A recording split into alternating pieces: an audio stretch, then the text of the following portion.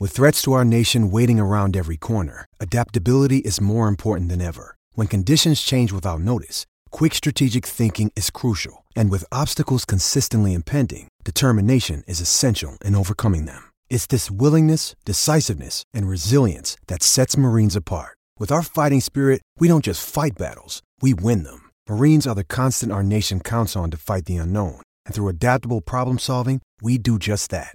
Learn more at marines.com. Football season is all about competition. When it comes to tailgating, that competition isn't limited to the playing field. Start with better meat from Fairway. Hand-cut, fresh, and affordable, Fairway gives you the advantage in tailgating excellence. Get ready for kickoff with the best selection of meats and all the fixings from Fairway. HN Podcast, I'm John Miller along with Steve Dace. Time to talk about Iowa's game that was, and also we'll look ahead to Iowa's next game, which for all intents and purposes will begin to basically fill out the narrative for how this season of Iowa football is going to be remembered. Not saying that it all hinges on Iowa's game in Michigan, but talk about Michigan and then Penn State.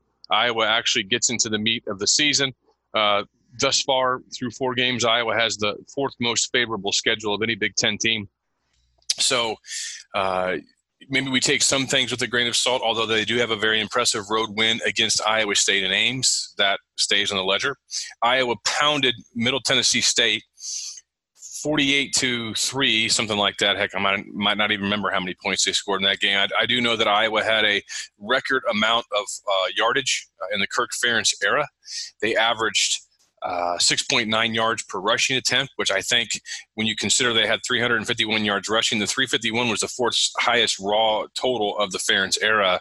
I think that 6.9 yards per carry is probably going to be the best of any game where Iowa rushed for 350 or more yards. Very, very impressive offensive output. Iowa has more places they can take the ball this year than they have in a long time. 3 running backs had 90 or more yards in this game. Steve, what were your general thoughts? I mean, the number that stands out to me, John, is the most total yardage of the Kirk Ferentz era. And I know we got to look at the caliber of the competition, but I'll say the same thing about Iowa that I said about Wisconsin in their first 2 games. You'll recall in our Bigger 10 podcast last week, I thought people were underreacting to how good Wisconsin looked the first 2 weeks and overreacting to how well they played against Michigan, because I just think when you go back and watch the film of that, you'll probably be doing that this week, given the game we're going to be talking about here later in the pod. You're going to see that's one of the worst games Michigan's played in the history of its program. So Wisconsin's a really good team. They deserve to be somewhere in the top 10. But this whole last Son of Krypton thing that was coming out of last Saturday was overblown, and you saw it this Saturday.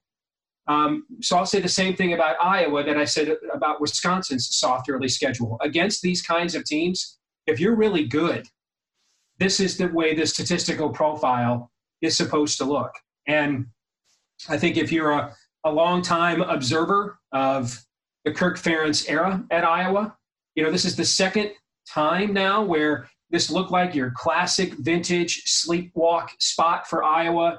Get out with some kind of 28-10, win that makes, everybody that sits there that about the middle of the third quarter and wonder, why did I use my family's season tickets for this game? Okay. And this is the second time we expected to see that. We thought maybe we were going to see that against Rutgers as well, and we did not see that.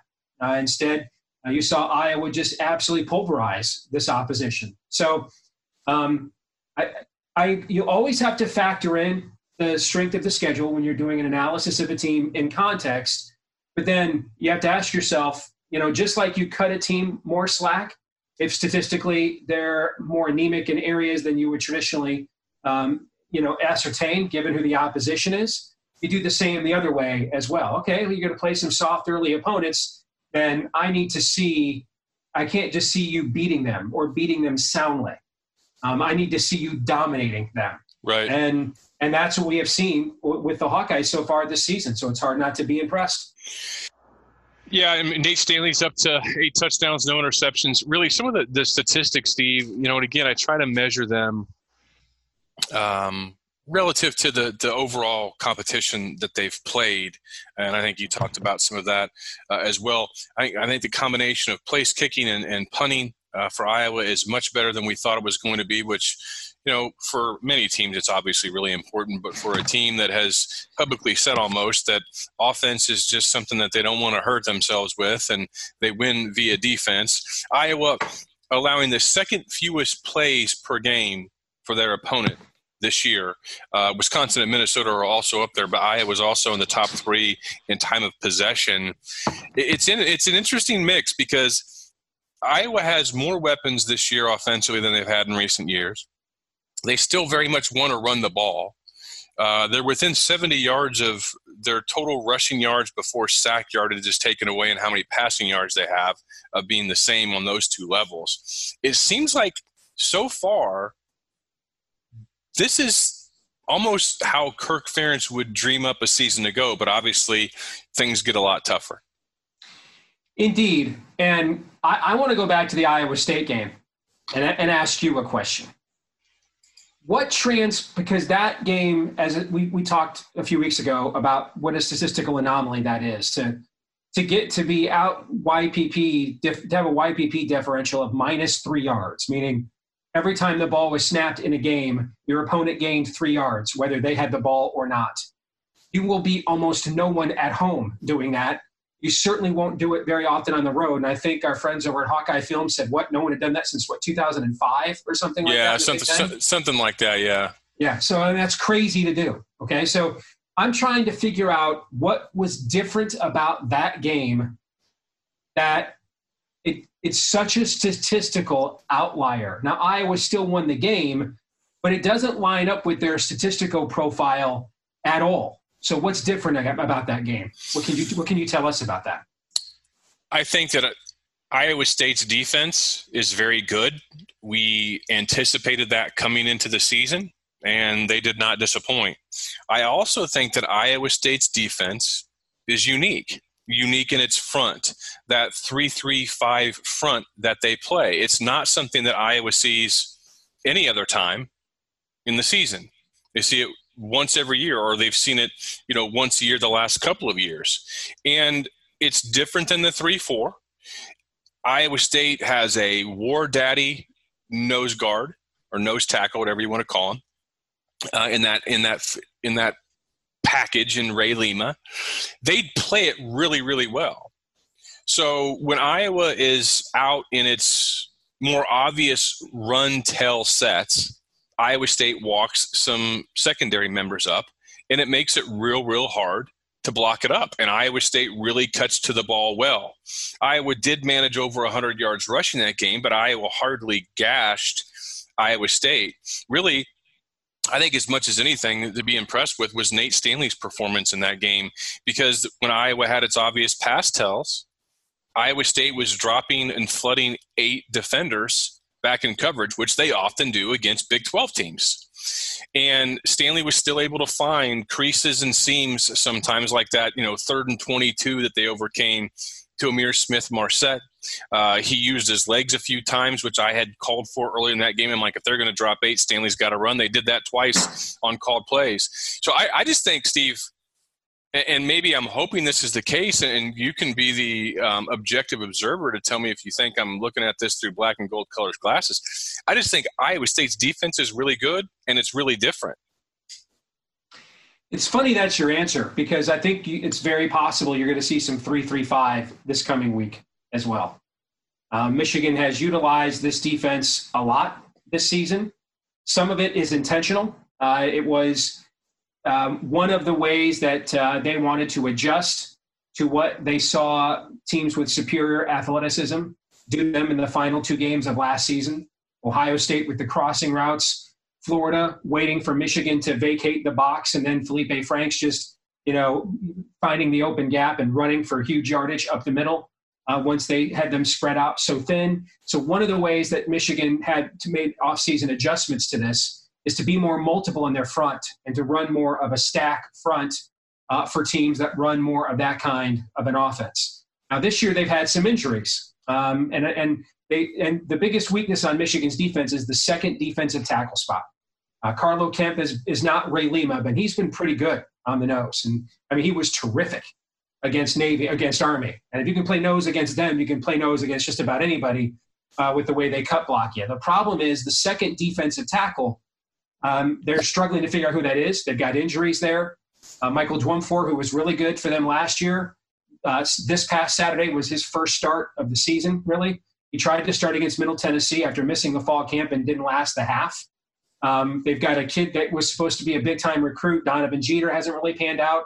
2 massive national recruits that are true freshmen that just aren't ready yet, and Chris Hinton and Mazi Smith. So that's the big change that's been made in Michigan's defense is they've had to play this 3-3-5, not always when they've wanted to. And the reason why that matters is because the most talented position on defense in the Michigan program are the edge rushers. And they're 4 or 5 deep there with legitimate, elite, high quality collegiate level players. Mm-hmm. Well, if you can't find a second defensive tackle, you're going to get gashed up the middle, by an Army or the likes of a Wisconsin or maybe an Iowa, and you go to more of that stack. It means you're going to have to take your strongest position group on defense. You've got to take one of them off the field. And trying to figure out how to manage that has been Michigan's big challenge. And so I would not be surprised if Iowa saw a similar defensive front, albeit with a different scheme against Michigan. Meaning Don Brown isn't going to drop 8. Okay, he might do it on 4th and 8. All right, but he's not dropping 8.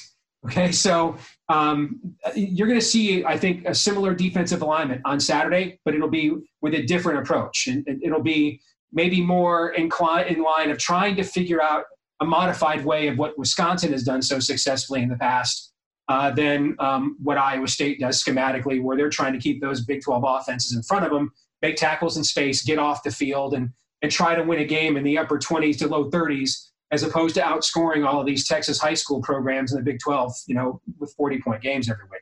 We'll pause right here for a sponsor break. Be back shortly. You want to wake up and see the clock? Tired of contacts or glasses? LASIK eye surgery with Wolf Eye Clinic may be the life change you've been looking for. The first to perform LASIK in Iowa, more Iowans trust Wolf Eye Clinic specialists with their eyes. Call 833-532-8809 to schedule a free LASIK consultation with a Wolf Eye Clinic surgeon today. So you are very familiar with both Michigan and Iowa State. Mm-hmm. Who do you think plays it better, and is one of them better in the trenches at stopping the run than the other is against the pass? What would you say to that? I think right now Iowa State is clearly better at stopping the run. Now, Iowa State doesn't have any players coming off the edge remotely close to 3 or 4 guys that Michigan has. But this has been the dilemma for Michigan is that with that huge gaping void at that second defensive tackle spot, where you're just getting gashed there, you just take that guy off the field, which is fine. It improves your run defense, and we saw this against Army. Michigan played a very unique defense against Army, and usually when you see a Power 5 team beat Army or one of the service academies, they'll rack up a lot of tackles for loss because they'll just overman a smaller offensive line. I think Army's left tackle is like 268 pounds or something like that. But what Michigan did was that second defensive tackle spot was getting gashed so much early in the season. They just went to a stacked defense. They stood at the line of scrimmage, played very, very much like an Iowa defense does, which is we're not going to let you out gap us. We're not going to get outside of our gaps, and we're going to trust we're bigger, stronger, and faster than you. So when you get to the point of attack, we're going to make you commit to where the ball is going, and then we're going to rally to it with our superior athleticism. And it held Army, I think, to their lowest offensive output in 4 years, I want to say, in that game. But this is going to be different, though. Now, this is not going to be, Iowa will do bluff runs with Nathan Stanley, making it look like it's a zone read when it's really not. This is going to be much more of a downhill coming at you scheme. And what I think will be fascinating to see is, to me, I think this game comes down to 2 questions in my view. Because Michigan's offensive approach is going to be very similar to Iowa State's as well.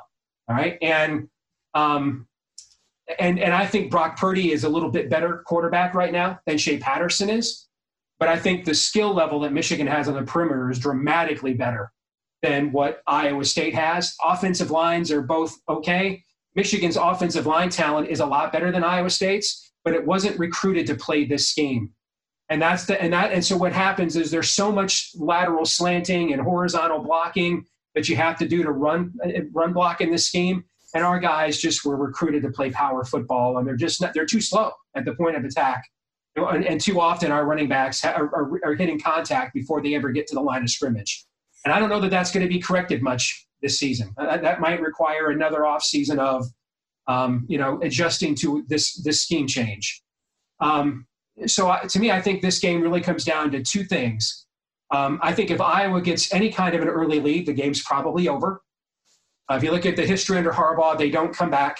They're great at punching you in the mouth and then slowly bleeding you dry or punking you out. They're a great bully. They have very little resolve. And I think this particular team has the least amount of resolve of any I've seen yet in the Harbaugh era. And I think you'll see that when you watch the Wisconsin film. You're gonna see that Wisconsin is a good football team. But after Ben Mason, because I studied this film, so I can tell you this, you're going to see that after Ben Mason fumbled that ball on the opening drive, that would have led to maybe a tying touchdown. You're going to see body language from a team in that helmet and in those uniforms you don't typically see. The kind of body language and stuff you typically see when you're playing Indiana kind of a program. Oh, crap, we thought we could do it, and this time we're not going to do it again. So I think scoring early in this game will be a big key. And then I think the other key is, can Michael Dwumfour play enough snaps so that Michigan can keep its guys on the edge in the game? And so that, because there's a misnomer about Don Brown's defense, that they play this zero, cover zero all of the time. They don't. They rarely send more than 5 or 6 guys at the quarterback. It's just you don't know which 5 or 6 guys it is. All right. And what you saw Florida do in the bowl game last year is put together some very unique offensive sets that made Michigan declare its defensive attentions pre-snap and really simplify the ability to dissect us. Nathan Stanley's a decent runner. He's not the kind of athlete as a Felipe Franks, so I don't think you'll see Iowa do much of that. But I think you'll see, for Michigan, the key is this the week Donovan Jeter finally lives up to the spring hype and all that recruiting promise, or Michael Dwumfour can stay healthy so that they can come to balance and play a 4-man front? They've got a redshirt freshman linebacker, 24/7 Sports rated in the top weak side linebacker in the country 2 years ago, Cam McGrone out of Indianapolis. He is a Devin Bush clone. And he got his first start this past Saturday and might have been the best player on the field on either side of the ball. Even though he only had 1 tackle, I don't understand watching that. That's where those stats can be misleading. But he's less impactful if you've got to play this stacked front all the time, all right? And that's also where we get out of some of our gap controls too, because now you've got to read and contain as opposed to it's much more simplified if you're going with a 4-man front, and that's what we recruited to. So I think those are the 2 big questions in the game. I think Michigan in terms of its I think Michigan in terms of where it's at mentally is more ready for this game than they were against Wisconsin 2 weeks ago. But I also think that they're not ready yet to necessarily play a high efficiency game. I think this is a game that Iowa either wins outright or Michigan wins by a touchdown or more. So with your familiarity with both Iowa and Michigan, let's play this game. Mm-hmm. You throw on the Iowa coordinator's hat. You're the Iowa offense with what you think you believe Michigan will throw at Iowa. What's your game plan? What are you trying to do? I mean, Iowa is going to try and be Iowa, but where do you think Iowa has the best chance to exploit Michigan? Well, the problem you have if you're Iowa is your receiver group is the best you've probably ever brought in. Not probably. It is. This is the best group of outside talent you have brought into a game against a Don Brown defense. The problem you have, though, is he doesn't care. And this is where Don Brown's stubbornness works for and both against him. And so here's what I mean by that. If you come out and hit him if you hit Don with a couple of fades early, you put a Smith Marset or one of those guys in the slot against some safety and you hit some 30-yard, over the shoulder, pass up the seam, most defensive coordinators will be like, all right, we got to back off here a little bit. Don's not going to do that. He's going to make you hit like 9 of them. And I'm not exaggerating. I mean, he's not going to, he will not permit you to dictate terms to him. So that's why when he loses, it tends to be blowouts, because they don't do a lot of scheme adjustments. All right. It's this is who we are. We think we have better talent than you do. And it's your job to show us that you don't. And if you don't, we're going to blitzkrieg you. And if you do, then well, I guess we'll see on the flip side. So there's never going to be a point, for example, where Nate Stanley's going to hit enough of those that Michigan's going to line up with a safety in the box, a 2 deep zone, so Iowa can run against a 5 or 6 man box. That's never going to happen. All right, Michigan just doesn't let you force them out of what they want to do. And so I think if you're Iowa, you've got to make a decision in the game, which is, if you go back to the 2017 Penn State, this is the first time that Don Brown's defense was really exposed by somebody, and it was exposed by Joe Moorhead and Josh Gaddis, who were running the Penn State offense in that game. Gaddis is now Michigan's offensive coordinator. And he was the first one to really say, how good can these safeties cover in space? We know what the corners can do. Those are highly recruited guys, but how good at man cover guys are these safeties? And they put one of their best outside receivers in the slot to go one-on-one with the safety, and they destroyed us with that. Go back and look at Saquon Barkley's rushing stats in that game. His very first carry, he blew up the gap and went to the house. But after that, he didn't do much in that game. Trace McSorley just had a monster game that day. And I think that's where, if you're Iowa, I think Iowa has to get out of its head that it needs to have balance in this game to win. It just needs to be able to score more points than Michigan does, is what it needs to be able to do. Because I think if Iowa tries to force a certain scheme, this is who we are, we're comfortable playing this way, you're not playing a typical Michigan offense. It's not a well-oiled machine yet, but they're more than willing now to throw the ball 35, 40 times if they have to. So you're not going to beat them this time 16 to whatever the hell that odd score was in 2016. You're not going to beat them like that. So I think you have to. I think the number one thing Iowa has to get into its head is: are we okay with Nate Stanley throwing for 300 yards to win this game on Saturday on the road? And I think you have to mentally comport yourself to that going in. Because if you think you're going to get Don to change what he does so you can go back in your comfort zone and run your your inside runs and, your stretch plays, no, he's not going to do that. He's not going to do that. Now that really frustrates us as Michigan fans when we're playing a team that athletically is as good or better than us. But it really frustrates opponents if you're not as good athletically or better than us, because you never get him out of attack mode. So I think that's the first thing Iowa has to make a decision. Are we okay putting this game on Nate Stanley's shoulders the whole way? Are we okay if we winning this game if we only run for 100 yards? All right. Or are we okay if they don't shore up their inside the inside run mistakes they made against Wisconsin? You're okay the other way. And I think you and I both know they'd be okay the other way, right? Yeah. Both know they would be. So, but if Don decides that he wants to take that away, is Iowa okay with Nate Stanley throwing against man coverage the rest of the game? I think that's the first hurdle that Brian and Kirk Ferentz have to overcome that first. We'll pause right here for a sponsor break. Be back shortly. Floors that fit your life. Just one of the reasons Flooring America is where friends send friends. Now, buy any carpet and get free labor. Every color, every style, and save 10% on Galvanite floors, too. Buy with 36 months special financing. Now, at Flooring America. That is basically stubborn against stubborn. Yeah. And this will need to be the game, then, that Nate Stanley shows us that he's ready for grad school. He's a 3-year starter. He is tied or just passed Drew Tate for second all-time in Iowa history as far as touchdown passes. He's likely going to pass Chuck Long. He's likely going to have one of the 3 best statistical profiles of any Iowa quarterback that's ever played at the school. It's just that he has seldom been asked to do what you're saying he may be required to do to win this game against Michigan. And I would imagine that Iowa will do its fair share of running into brick walls. Hopefully they will run more out of one-back shotgun sets, which they have been doing this year more so than any other years. But they do have the weapons. They do have guys they can go to in the slot.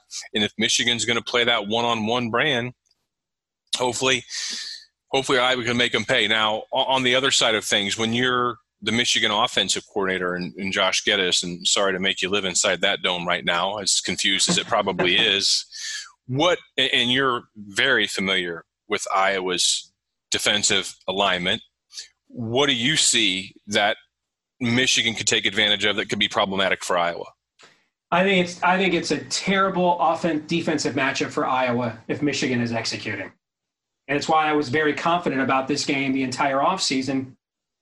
But, we also haven't seen Michigan we've seen Michigan's offensive execution for much of this season remind me of the all-time classic line from John McKay, the former Tampa Bay Buccaneer and USC coach, when he was coaching the expansion Buccaneers in the 70s as they were going 0-14, the first winless team in NFL history. And they asked him after the game, after a particularly pathetic performance, what do you think of your offensive execution? And his classic line, I'm in favor of it. All right. So Michigan's offensive execution now, and if your fans want to read what I wrote about this at Wolverine Digest, if you're looking for a, kind of the enemy viewpoint, when you look at this last week's game against Rutgers, it's similar to what we just said about Iowa and the way Iowa played against its inferior opposition. That box score looked the way it should look if you were as highly rated coming into the year as Michigan did. The problem we're having with that, though, it's not even that Michigan lost to Wisconsin. Michigan goes up to Wisconsin and loses on a last-second field goal or has a rally late, and it falls short on the last drive and they lose. And then they win this game like Rutgers the way that the box score looked. They're back on track. They got a slump buster. They're confident. But we're really still not sure who Michigan is, because of how bad that Wisconsin game was. And so it really makes, because we're still with Iowa, we know who they are. We're waiting to see how good they are with who they are. With Michigan, you're still trying to figure out who they are. And that makes ascertaining how good they are difficult. Does that make sense? Yeah. Okay. So, now, but this is the kind of offensive scheme that, would give a defense like this, difficulty. A lot of guys in space, a lot of tackling in space, but this time with players that are just superior level recruits. I mean, Nico Collins' last 2 choices were Alabama and Michigan. Donovan Peoples-Jones was Rivals' #1 overall rated wide receiver in the class of 2017. Tariq Black was a consensus top 50 national recruit. And I would argue right now, the guy who's playing better than any of them is a no-star recruit from your old neck of the woods, who was Kansas City's high school basketball player of the year, and he just loves football better, named Ronnie Bell. He might be playing better than any of them. He's almost like Steve Breston, if you remember him.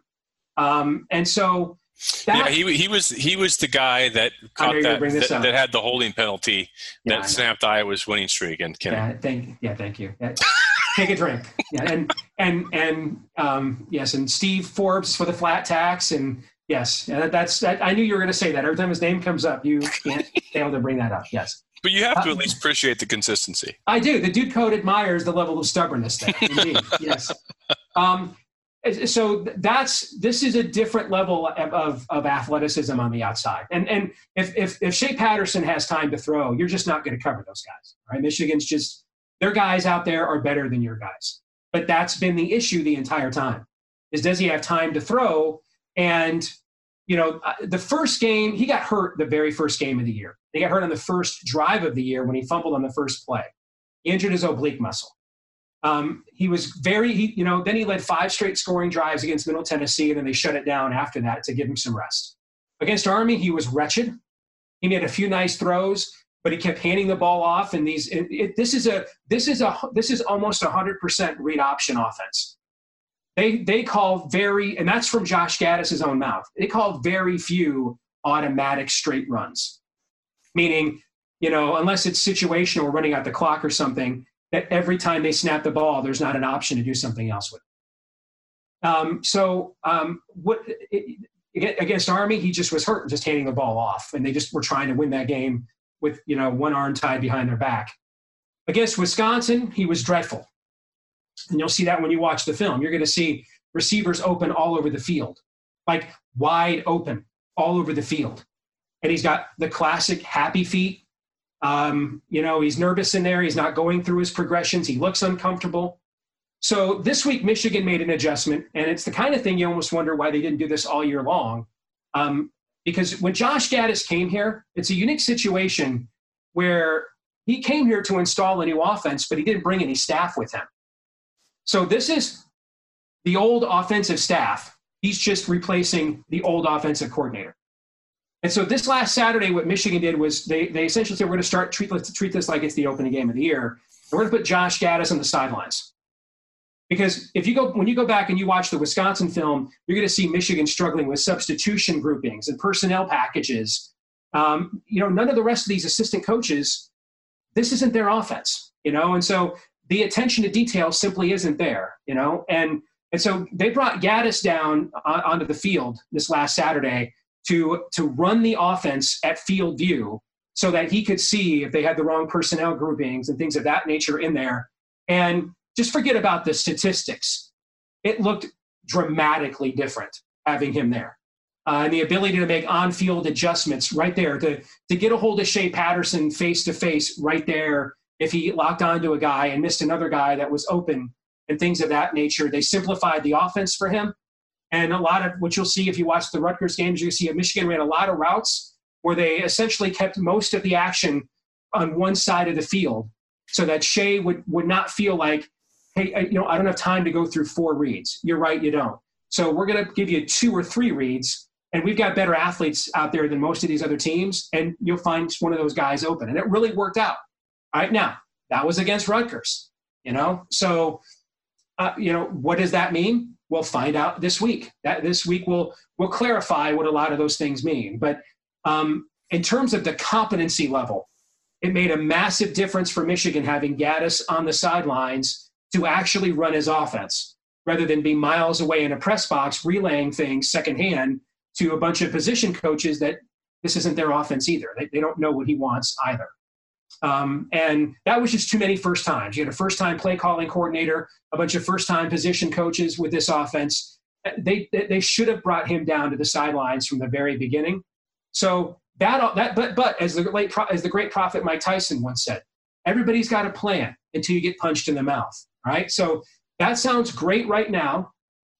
I think I don't think that game prepared Michigan physically for what's coming at all, but I definitely think it gave them a mental confidence booster because their confidence level as a program was the lowest it's been since Brady Hoke was still clapping after that Wisconsin game. So they needed that badly, but that's also why I think scoring first in this game for both teams will be very important because I think if Michigan feels like it has the wind at its back, it just has too good of athletes on the outside for Iowa to defend. You just don't recruit at that level. They're just better. You can't defend those guys. But if they're back on their heels and it feels like, oh no, this is just what Wisconsin did to us, another blue collar team, punch us in the mouth and we can't stand here and take it. All right. Then I could see this thing going the other way. Does that make sense?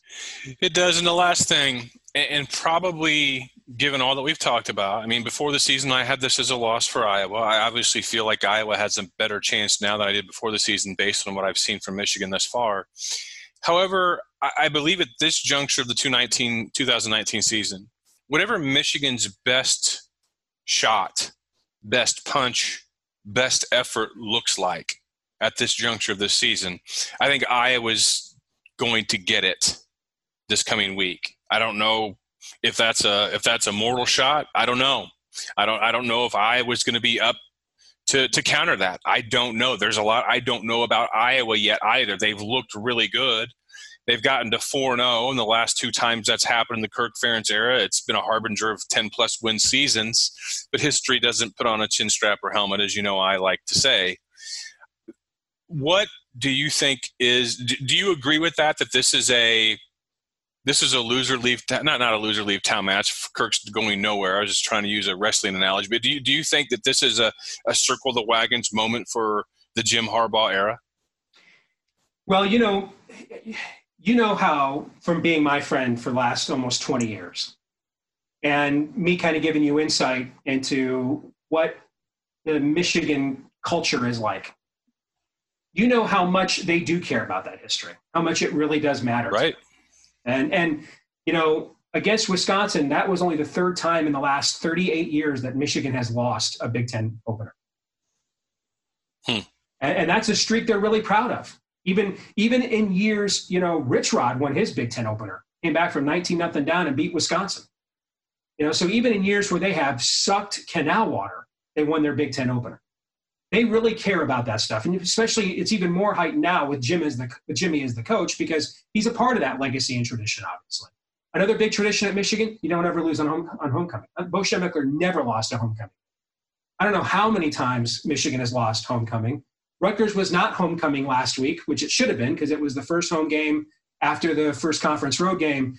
But Michigan made it Iowa, and I think that's part of they've had this game circled all along, because I think Michigan has only beaten Iowa once since that overtime win in Iowa City back in 2005, if my memory serves. Right? Only one time. That was in 2006, maybe. Well, the only time I can think. I'm fixing to look it up right now, because that's a pretty good statistic. I mean, there was one time was it Rich Rod? That was the first blackout. Denard Robinson's last year, I think. No, 2012, Denard was hurt. Devin Gardner, that was his first start or second start, and he was Big Ten Player of the Week, and he threw all over Iowa in that game. So that's the second one. Yeah, Michigan won 2012, and then they won in 2006, and they won in 2005. They actually beat Iowa.